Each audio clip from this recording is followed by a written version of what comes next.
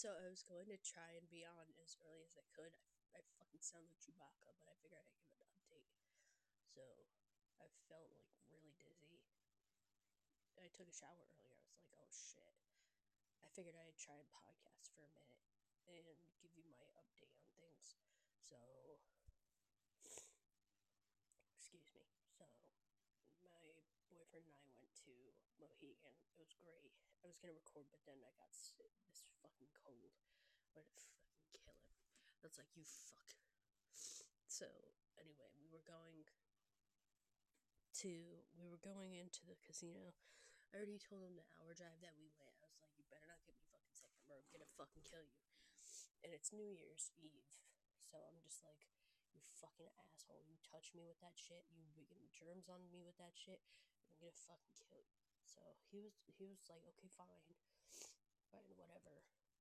And I even said on my Twitter that I wasn't gonna go live, but just to give an update.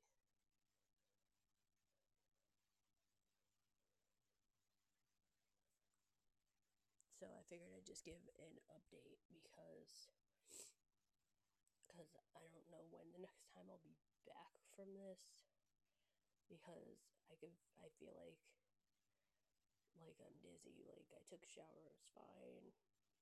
I sound like fucking Chewbacca because this dude decided that it's okay to share his germs with me. And mind you, I was like, okay, I just got my flu shot, so I'm just like, but I don't know how those two get together, but somehow it works. Hey, what's up? I'm not staying on long. I'm just like, I'm just telling him, I'm just giving like a small update, so I won't be on for that long. Like I'll try and stay on long, but if worst comes to worst, like I'm actually gonna try and stay on long. But I do appreciate you joining. So I'm gonna, if this gets any worse after like 2 weeks, because I only had this for a couple days, and not even a couple days, like 2 days or a day. So worst comes to worst, welcome. Worst comes to worst, okay, I checked out. So